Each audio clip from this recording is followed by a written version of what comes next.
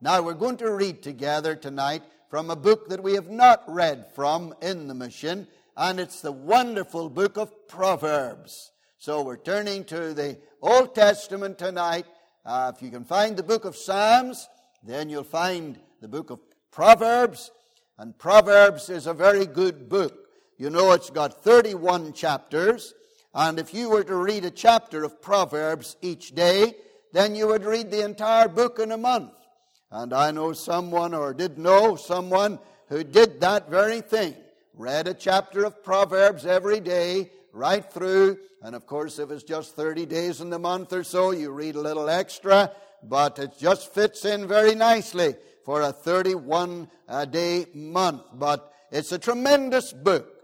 Proverbs of Solomon. Solomon was accredited to be the wisest man in the world. He was certainly a man of tremendous wisdom and could address people and speak on topics from many, many different sciences in the known world at that time. And the Proverbs has got advice for all kinds of people. It has got great advice for young people, and thank God today it's got great advice for elderly people too. And it does say that we are to trust in the Lord with all thine heart.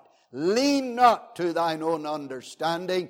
In all thy ways acknowledge him, and he shall direct thy paths. And you know, friends, I never need to worry about my path in life when I've committed my future to such a gracious and wonderful guide. I know that wherever he will take me, it shall be well. And whether we go through dark valleys or whether we are on a mountaintop of joy and elation, it's always well. And you know, the Bible does say ye to the righteous, it shall be well with him. Say to the wicked, it shall be ill with him. So we got a choice. We got to decide, do we want to have the way that leads to ill, or do we want to have the way that leads to well?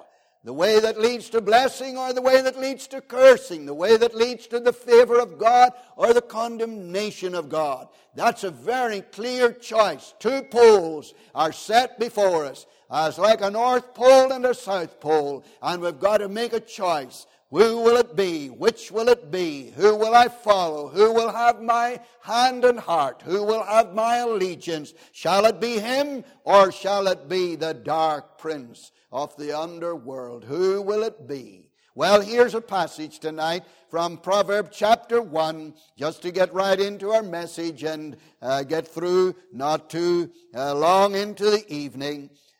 Proverbs chapter 1, and commencing to read at verse 20. Proverbs chapter 1, verse 20. Wisdom crieth without. And sometimes when we read about wisdom in Proverbs, wisdom is personalized or personified, and Jesus Christ is the wisdom of God. So sometimes when you read this, you might want to think about the Lord Jesus Christ. Wisdom crieth without. She uttereth her voice in the streets. She crieth in the chief place of concourse, in the openings of the gates. In the city she uttereth her words, saying, How long, ye simple ones, will ye love simplicity? And the scorners delight in their scorning, and fools hate knowledge. Turn you at my reproof. Behold, I will pour out my spirit unto you. I will make known my words unto you. Because I have called, and ye refused. I have stretched out my hand, and no man regarded. But ye have set at naught all my counsel, and you would none of my reproof. I also will laugh at your calamity. I will mock when your fear cometh. When your fear cometh as desolation, and your destruction cometh as the whirlwind, when distress and anguish cometh upon you, then shall they call upon me, but I will not answer. They shall seek me early, but they shall not find me. For that they hated knowledge, and did not choose the fear of the Lord. They would none of my counsel. They despised all my reproof. Therefore shall they eat of the fruit of their own way, and be filled with their own devices. For the turning away of the simple shall slay them, and the prosperity of fools shall destroy them. But whoso hearkeneth unto me shall dwell safely, and shall be quiet from fear of evil. Now we're going to end there at verse 33 and pray that God will bless His word to our hearts. Please join me for a brief moment of prayer again. Dear Father in heaven, we are such a privileged people to have the written word of God in our own language that we can read it at any time. And we know, Lord, that that is a great privilege, but it also brings a great responsibility. And we know, Lord, tonight that Thy word is a lamp unto a man or a woman's feet and a light unto their path. And we know also, Lord, that this word will judge us in the last day. And Thou hast magnified Thy word even above all Thy name. Heaven and earth shall pass away, and that's for sure. We've been reading that over and over again in the Scriptures too. But Thy word, Lord, shall not pass away. Not one jot or one tittle, not even the smallest particle of it will pass away. It is forever settled in heaven. And Thy grace and Thy power and Thy Spirit and Thy favor are upon it, Lord, to make it real in the hearts of those who will obey it. And so we pray this evening, dear Father, that in the message that the Spirit of the Lord Himself will speak into our hearts and touch us tonight. And we do pray, Lord Jesus, that people will feel themselves to be as individuals in this service and to feel drawn to Jesus Christ, to feel drawn to the wisdom of God, who is none other than the Son of God. Oh, blessed Jesus, touch my heart and touch my mind and touch my spirit, that I might speak in living echoes of Thy tone. I pray in the name of the Lord Jesus and for Thy glory only. Amen and amen. We are a very privileged people in that we have God's word, as I've already prayed, that we can read and allow the Holy Spirit to take that word and speak into our hearts. It's a great tragedy whenever we have got such an amazing book given to us by God and we don't open it nor read it, and it lies there and the dust gathers on it. And there are many homes across our land that have got a Bible, or indeed Bibles, multiple Bibles, but they don't open them and they don't read them. And you know, invariably I feel how ignorant people are of the things of God. Even if you were to listen to a quiz, you would find that invariably, whenever a Bible question is asked, even the most simple question is unknown to many, many people who attend those quiz programs. Why is that? Because it's an unknown book to them, an unread book. And they may read many books and they may be very knowledgeable in many things. But as regards the things of God, there is a dark ignorance over so many people. But I would presume tonight that that's not true about you. I would think tonight that you would have at least a smattering of knowledge concerning the things of God. That you are not unaware of the reality of salvation in Jesus Christ. That you are not unaware of the fact that there comes a moment when you need to repent and seek the Lord and call upon Him. I would imagine tonight that most all of us here in the gathering are very well aware that there was an event in history that really was like a fulcrum in all of history, and that is the cross work of Jesus. And that by that matchless cross, Dr. Paul Rees called it the radiant cross. And he's got a wonderful book on the radiant cross. It was Sir John Bowring who wrote a great hymn, Beneath the Cross of Jesus, I fain would take my stand. And thank God tonight, the shadow of a mighty rock within a weary land. And we were singing that hymn some years ago in India, at a youth convention. There were some thousands of young people in the great hall where we were gathered. I don't remember now how many, but maybe 4,000 or 5,000 young people. And they were there for the breaking of bread around the Lord's table in this huge gathering. And we began to sing that tremendous hymn.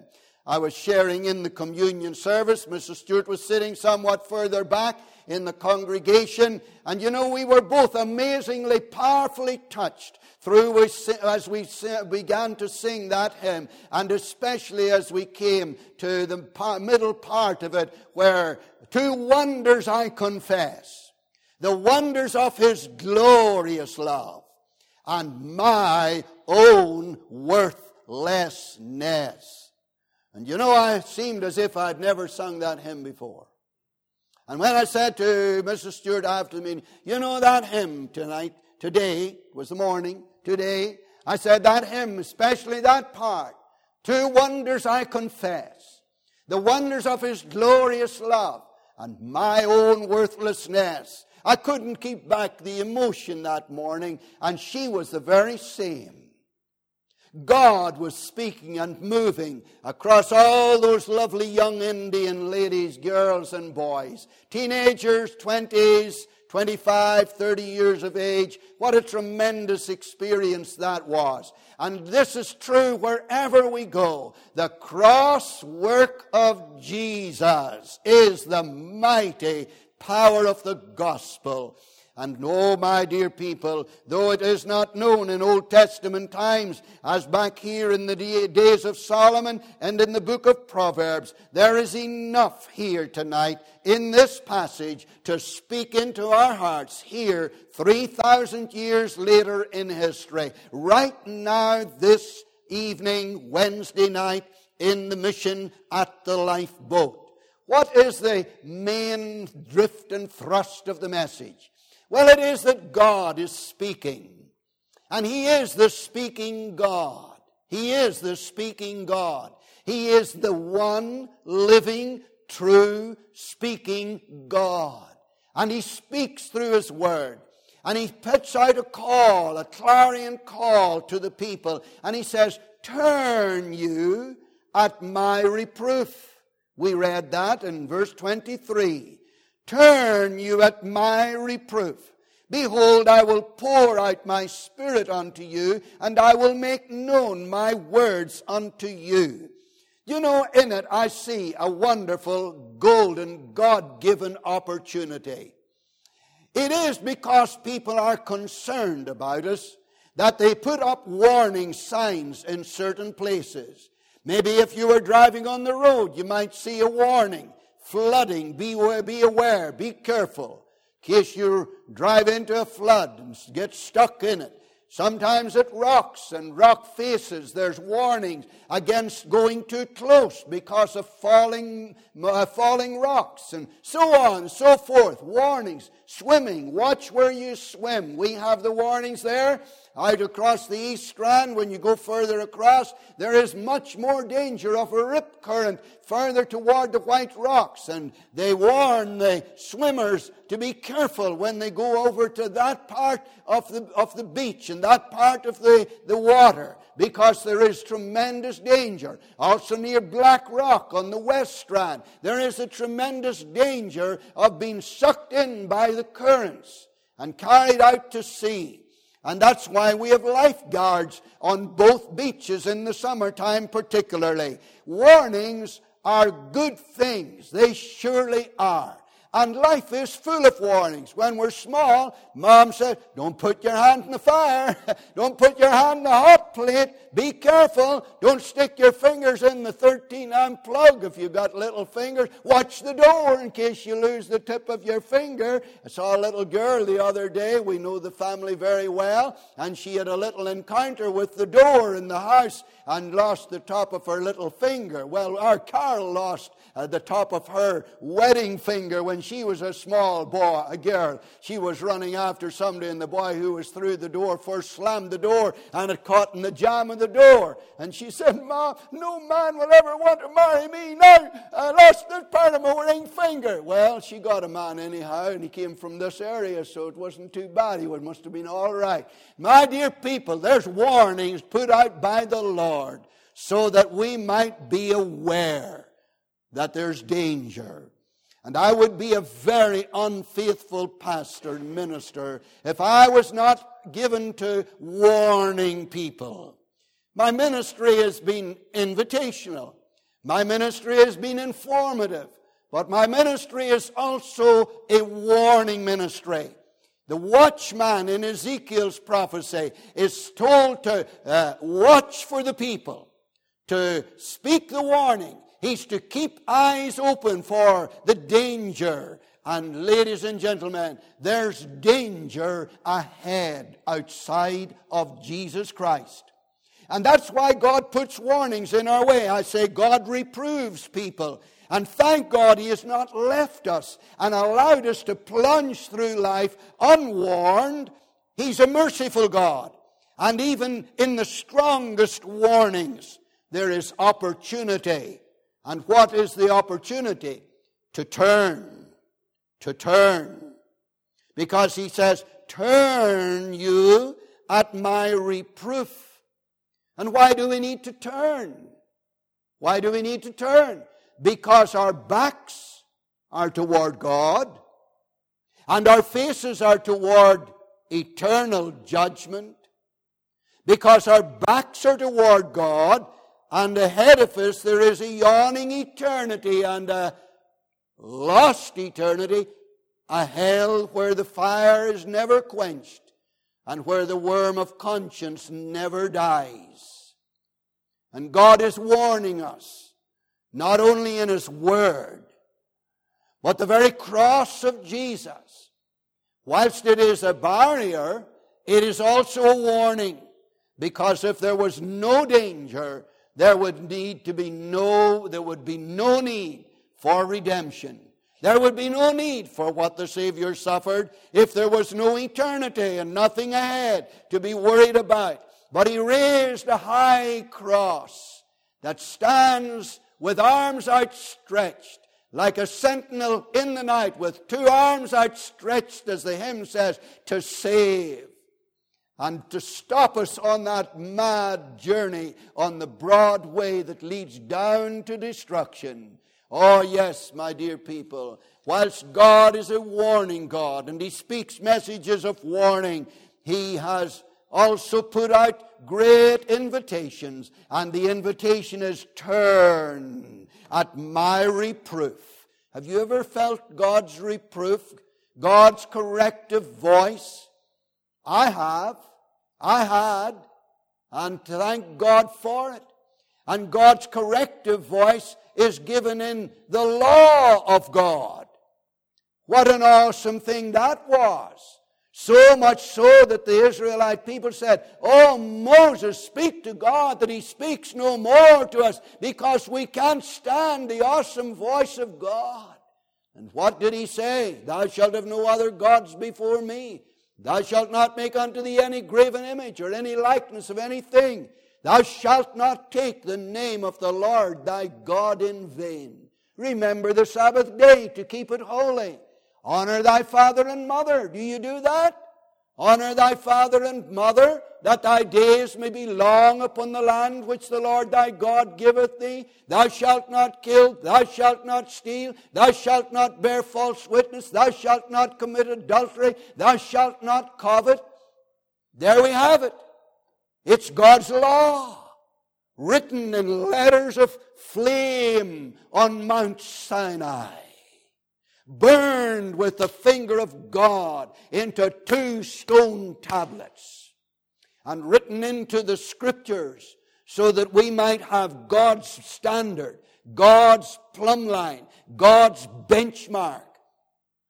And the law, says the Bible, is our schoolmaster.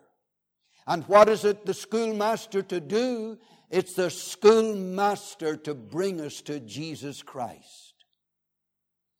And whenever conviction of sin comes on our hearts, It's because there's a standard written into consciousness by the Spirit of God, because we are made in the image of God. There's a standard written into us, into our very inmost psyche. And then there's the standard that's written into the Scriptures, so that when we come face to face with the law, we feel, oh my Lord, I have broken your law. And to be a lawbreaker is to be a transgressor. A transgressor is a sinner. And God's reproving voice is in His law. It brings conviction of sin. As Paul reasoned of righteousness, temperance, and judgment to come, Felix trembled and said, "Go your way, Paul, some more convenient day." But it was the terrors of God's standard that made Felix tremble in the presence of God and the Apostle Paul. God's law is a message. God's Spirit is a reprover as well. It was the working of God's Spirit in my heart as a young man, speaking to me, planting God's truth in my heart, warning me of the Lord's return, speaking to me about my sin, my language, the lies I told, the things I'd stolen. You're looking at a converted thief, a converted liar. You're looking at a converted swearer.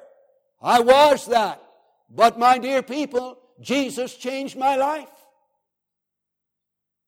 And I made restitution for the things I'd stolen after I was converted. I did. God spoke to me about that.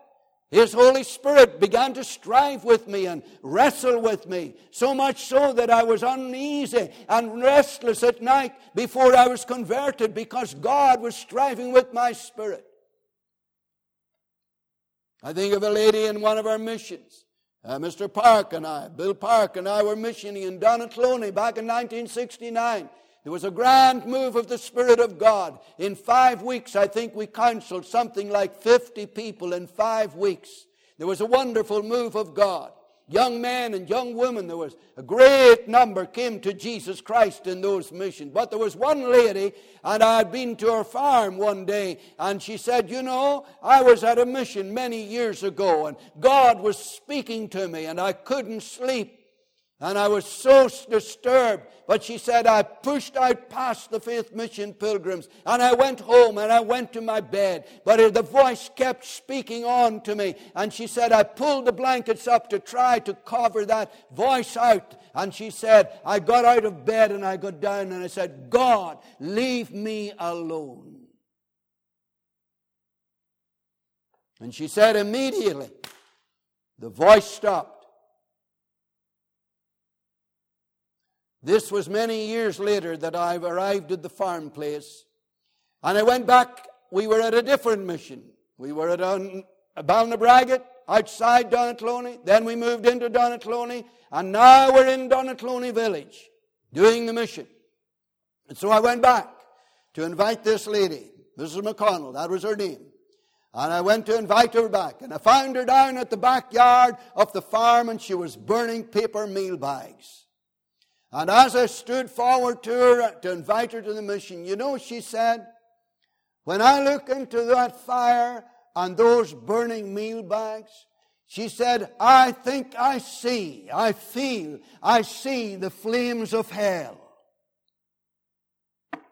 And I'm afraid." And I said to her, "Mrs. McConnell, God is speaking to you. He's giving you another chance. Because if you had committed the unpardonable sin and sinned away your day of grace, there would be no further voice of God. But God is speaking to you. And you must not miss it this time round." Well, she was at the mission. Another night or two later on, I don't remember exactly just how quickly it was after that, But after the meeting one evening, whenever the invitation was given to come to Jesus Christ, here she was, seeking the Lord. And she was in the porch of the hall where we were. And she was weeping. And she said, oh, she said, all day today, she says, God has been speaking to me. And she says, I have wept. And I was in the byre, she says, and I leaned over the grape, she said, and cried. And that night, she came to the Lord Jesus Christ.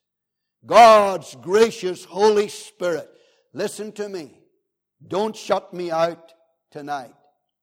Don't stick your fingers in your ears, so to speak. Do not grieve God's Holy Spirit.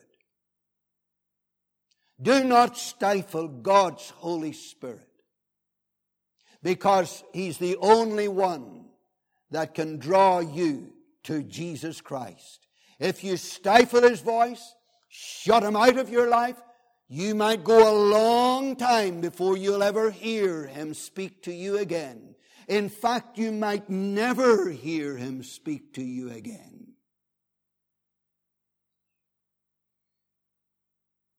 Because the Bible says there is a sin unto death. And what is it? It's when you grieve God's Spirit away. And God says, my Spirit will not always strive with man.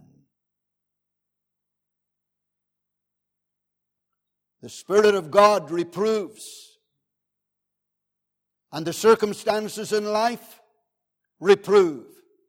And God reproves by the events that are taking place and warning. And there's alarm bells warning people today to flee from the wrath to come, to get into the ark, to seek the Lord, to be saved. Yes, God says, turn you at my reproof.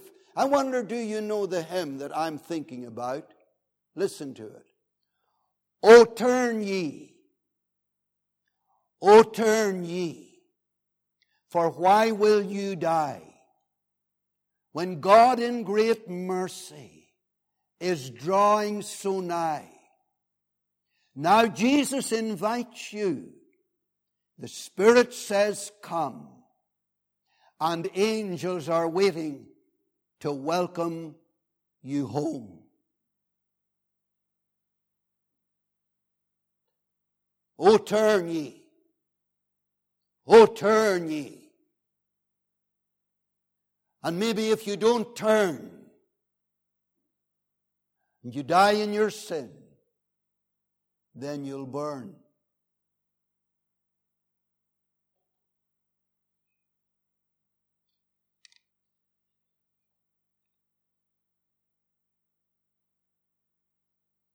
God is real.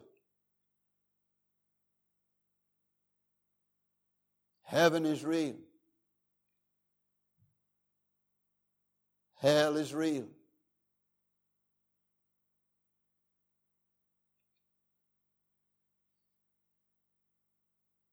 Years ago in an evangelistic mission, there were some men, youngish men, attending the mission. Some were disrespectful to the preacher, as sometimes happens. The bravado of the crowd. And one young man got on his motorbike and he said, 2 minutes from now, home or hell. And he revved up and shot up the road, crested a hill. There was a lorry coming over the other side. And within 2 minutes, he was in hell.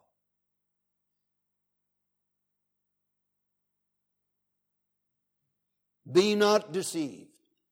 God is not mocked. Whatsoever you sow, you will reap.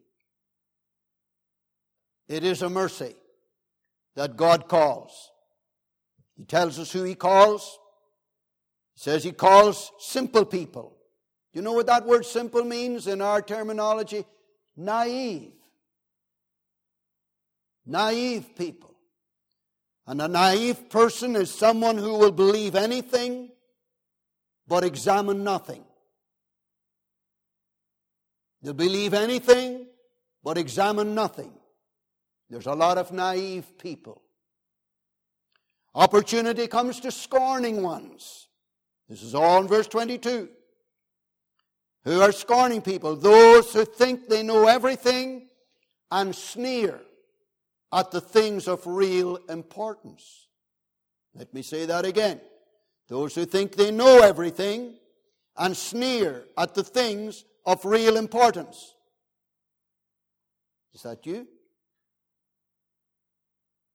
Opportunity comes to foolish ones. Who are the foolish? Those who are willfully ignorant and stubborn because they refuse to acknowledge the Lord Jesus Christ. That is the summation of a fool. Who refuses to acknowledge the Lord Jesus, who stubbornly and willfully, ignorantly goes on. A fool. And over these weeks I've been thinking about a verse. I haven't preached on it, but I've been thinking about it. The lament of David the king at the sad death of a young man. And he walked behind the coffin and he said, "Died Abner as a fool dieth." King David wept as they carried Abner to his grave. And he said, "Oh, died Abner as a fool dieth." My dear man, don't die as a fool.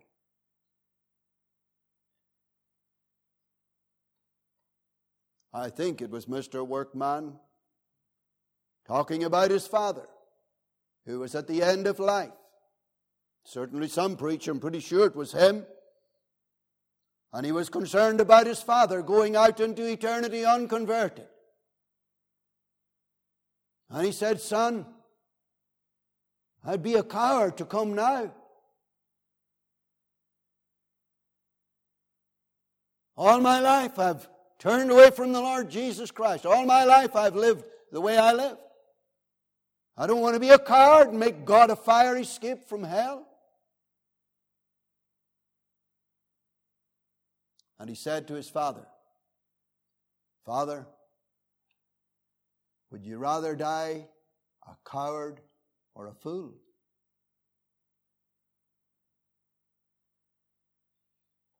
Better to come even though you think yourself to be a coward, rather than to die a fool. "Thou fool," said God about a certain farmer, "thou fool, this night thy soul shall be required of thee. Then whose shall those things be?" And the next morning the news went round the neighborhood. So and so, the big farmer up the road with the sheds and the expanding barns. Did you hear the news? What news? He died in his sleep last night. Not surely. Joe Bloggs? Couldn't be. It's true. He's gone.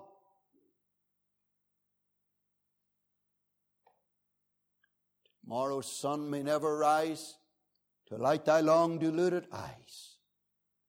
Thou wouldst be saved. Why not tonight? Turn you at my reproof.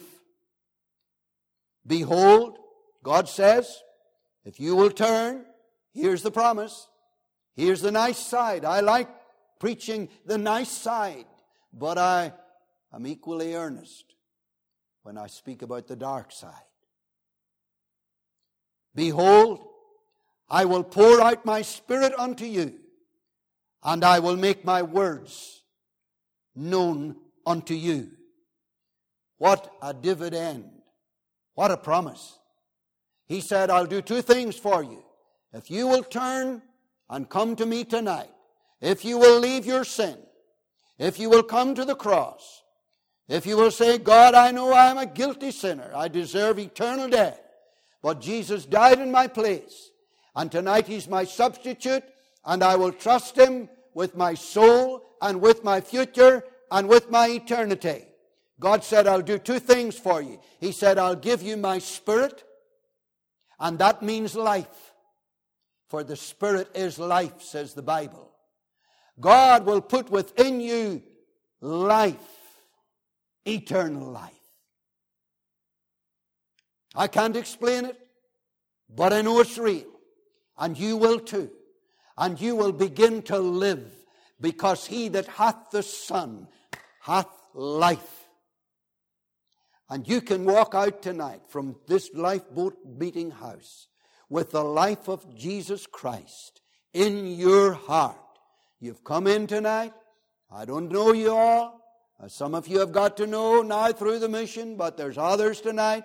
And you're here with us tonight. And it may be your very first night. And you've just got in time. There's just 2 more nights. But you've got in time. And for that I thank the Lord this night so very much. Don't miss the doorway of salvation. God says, I want to put my life in you. And he says, I'll make my words known to you. And this book, that is up till this point in time a dead book, will become a living book. You see, Eric, I read that book, I couldn't understand it. It was like double Dutch to me. Well, God will open your eyes, and you'll begin to read and you say, wow, look at that, I see that. And I never realized that was there. He says, I'll make my words known to you. And you'll get to begin to read this book until it takes hold of you. And the Word of God, like David the king said, Thy Word have I hidden my heart, that I might not sin against you. The special and saving grace of God will never be denied to those who truly turn from their sin. And not only that, but along with it, God says, I'll put my life in you and I'll give you an understanding to know the things of God. I will open your understanding. He said that when he wrote it here in his Word. But the sad tragedy is that back then and now, people said, no, we're not for turning. Like used to be said about Mrs. Thatcher, the Iron Lady. The lady's not for turning. Remember that? The lady's not for turning. There's a lot of people and they're not for turning. They're not wanting to turn. But in the Lord's wonderful providence and mercy, He wants you tonight to turn and seek His face. Turn around. He's watching. He's waiting. His arm is stretched out still. After all these years. And tonight the door is open. And opportunity is a knocking. Used to be a program a long time back. I can hardly remember, but I think there's a man called Harry Green or somebody. Opportunity knocks. Opportunity knocks. Who is that knocking at my heart's door? Seeking, calling, waiting. Waiting to be asked in. And the chorus goes, surely 'tis Jesus.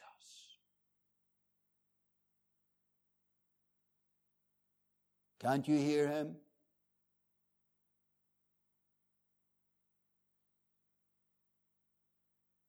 As a little boy, I remember singing, at the heart's door, the Savior's knocking. At the heart's door, fast closed by sin. Can't you hear Him?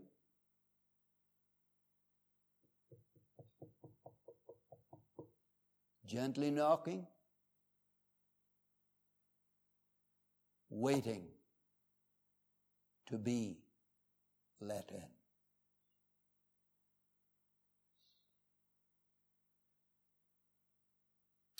You know, I love the very last verse, and I'm not going to prolong the service. You've listened very carefully. What does the Lord say in the final words of the passage? Whoso hearkeneth to me shall dwell safely and shall be quiet from fear of evil. Do you want a place of refuge? Do you want a place of safety? Do you want to have a place where you don't fear death? For that surely must be the ultimate evil of life.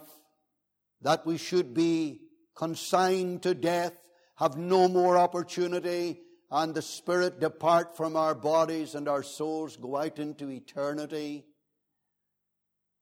To be able to look that specter, that executioner in the face and say, death, I don't fear you anymore because Jesus has taken my death. And you make it a doorway to endless light and glory. It's no longer a dark tunnel to outer darkness. It becomes the doorway to eternal glory and bliss. And God says, if you will listen to me, this is what you will receive. This is what you will receive. You will dwell in safety, and you will be saved from the fear. You will be quiet from the fear of evil. How many people over the years, whenever they talk seriously, they say, you know, I'm afraid to die. So an elderly man, many years back, lived next to us, Portrush. He said to one of the staff in the Bible college, I'm afraid to die.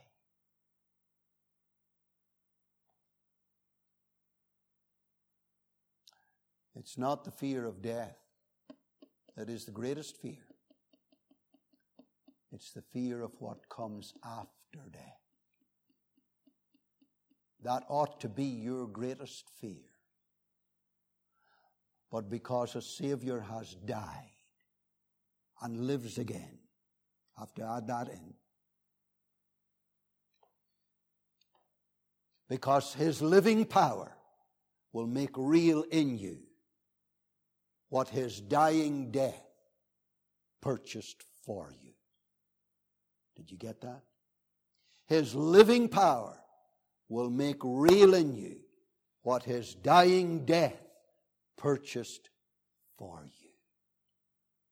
And so out from the mists and out into clear focus tonight, there comes the power of the cross.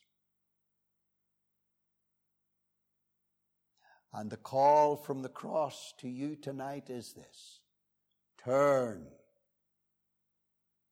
Turn ye at my reproof. Heed my voice. Listen to the invitation. Take on board the warning. Bring me your sin, black as it may be, rebellious as you have been, and justly condemned and deserving of eternal perdition as you are. And come to me, says Jesus Christ, and I will freely forgive you. I will make you my own. I will put my Spirit in you. And I will open my words to you. That surely has to be a grand offer. Now tonight it's over to you. It's on your shoulders now. What will you do with Jesus? Neutral you cannot be. someday your heart may be asking, what will He do with me? Do you know, folks, I don't know you all, but I want you to know something. I love you with the love of my Lord Jesus. And if I could carry you to Jesus, I would. Nothing would give me more joy, and Yvonne, my wife, nothing would give us more joy, hear me, than to kneel with you and point you to the Savior. But we can't force you. It's free, voluntary, and personal. Now what will you do? Will you turn and come just as you are? Let's pray together. Dear Jesus, surely Thou art in this place, Lord. Surely Thy Holy Spirit has been speaking. Surely we have felt ourselves to be handled by the Spirit's grace and power and convincing, convicting presence this night. And in our consciousness and in our conscience, there is no one but fully realizes that this is serious business, and it's business that I need to attend to. And I pray Thee, Lord, that the Holy Spirit will give the strength to those this night who are moved now, thinking, weighing the issues, counting the cost. Dear Lord, there may be someone, and they're afraid of what might happen to them when they go home and tell the people at home. It'll cost them. Don't let it keep them back, Lord Jesus. I'm not ashamed to own my Lord. I will be His. I will come. Heavenly Father, give grace, we pray. In the precious name of Jesus. Amen and amen.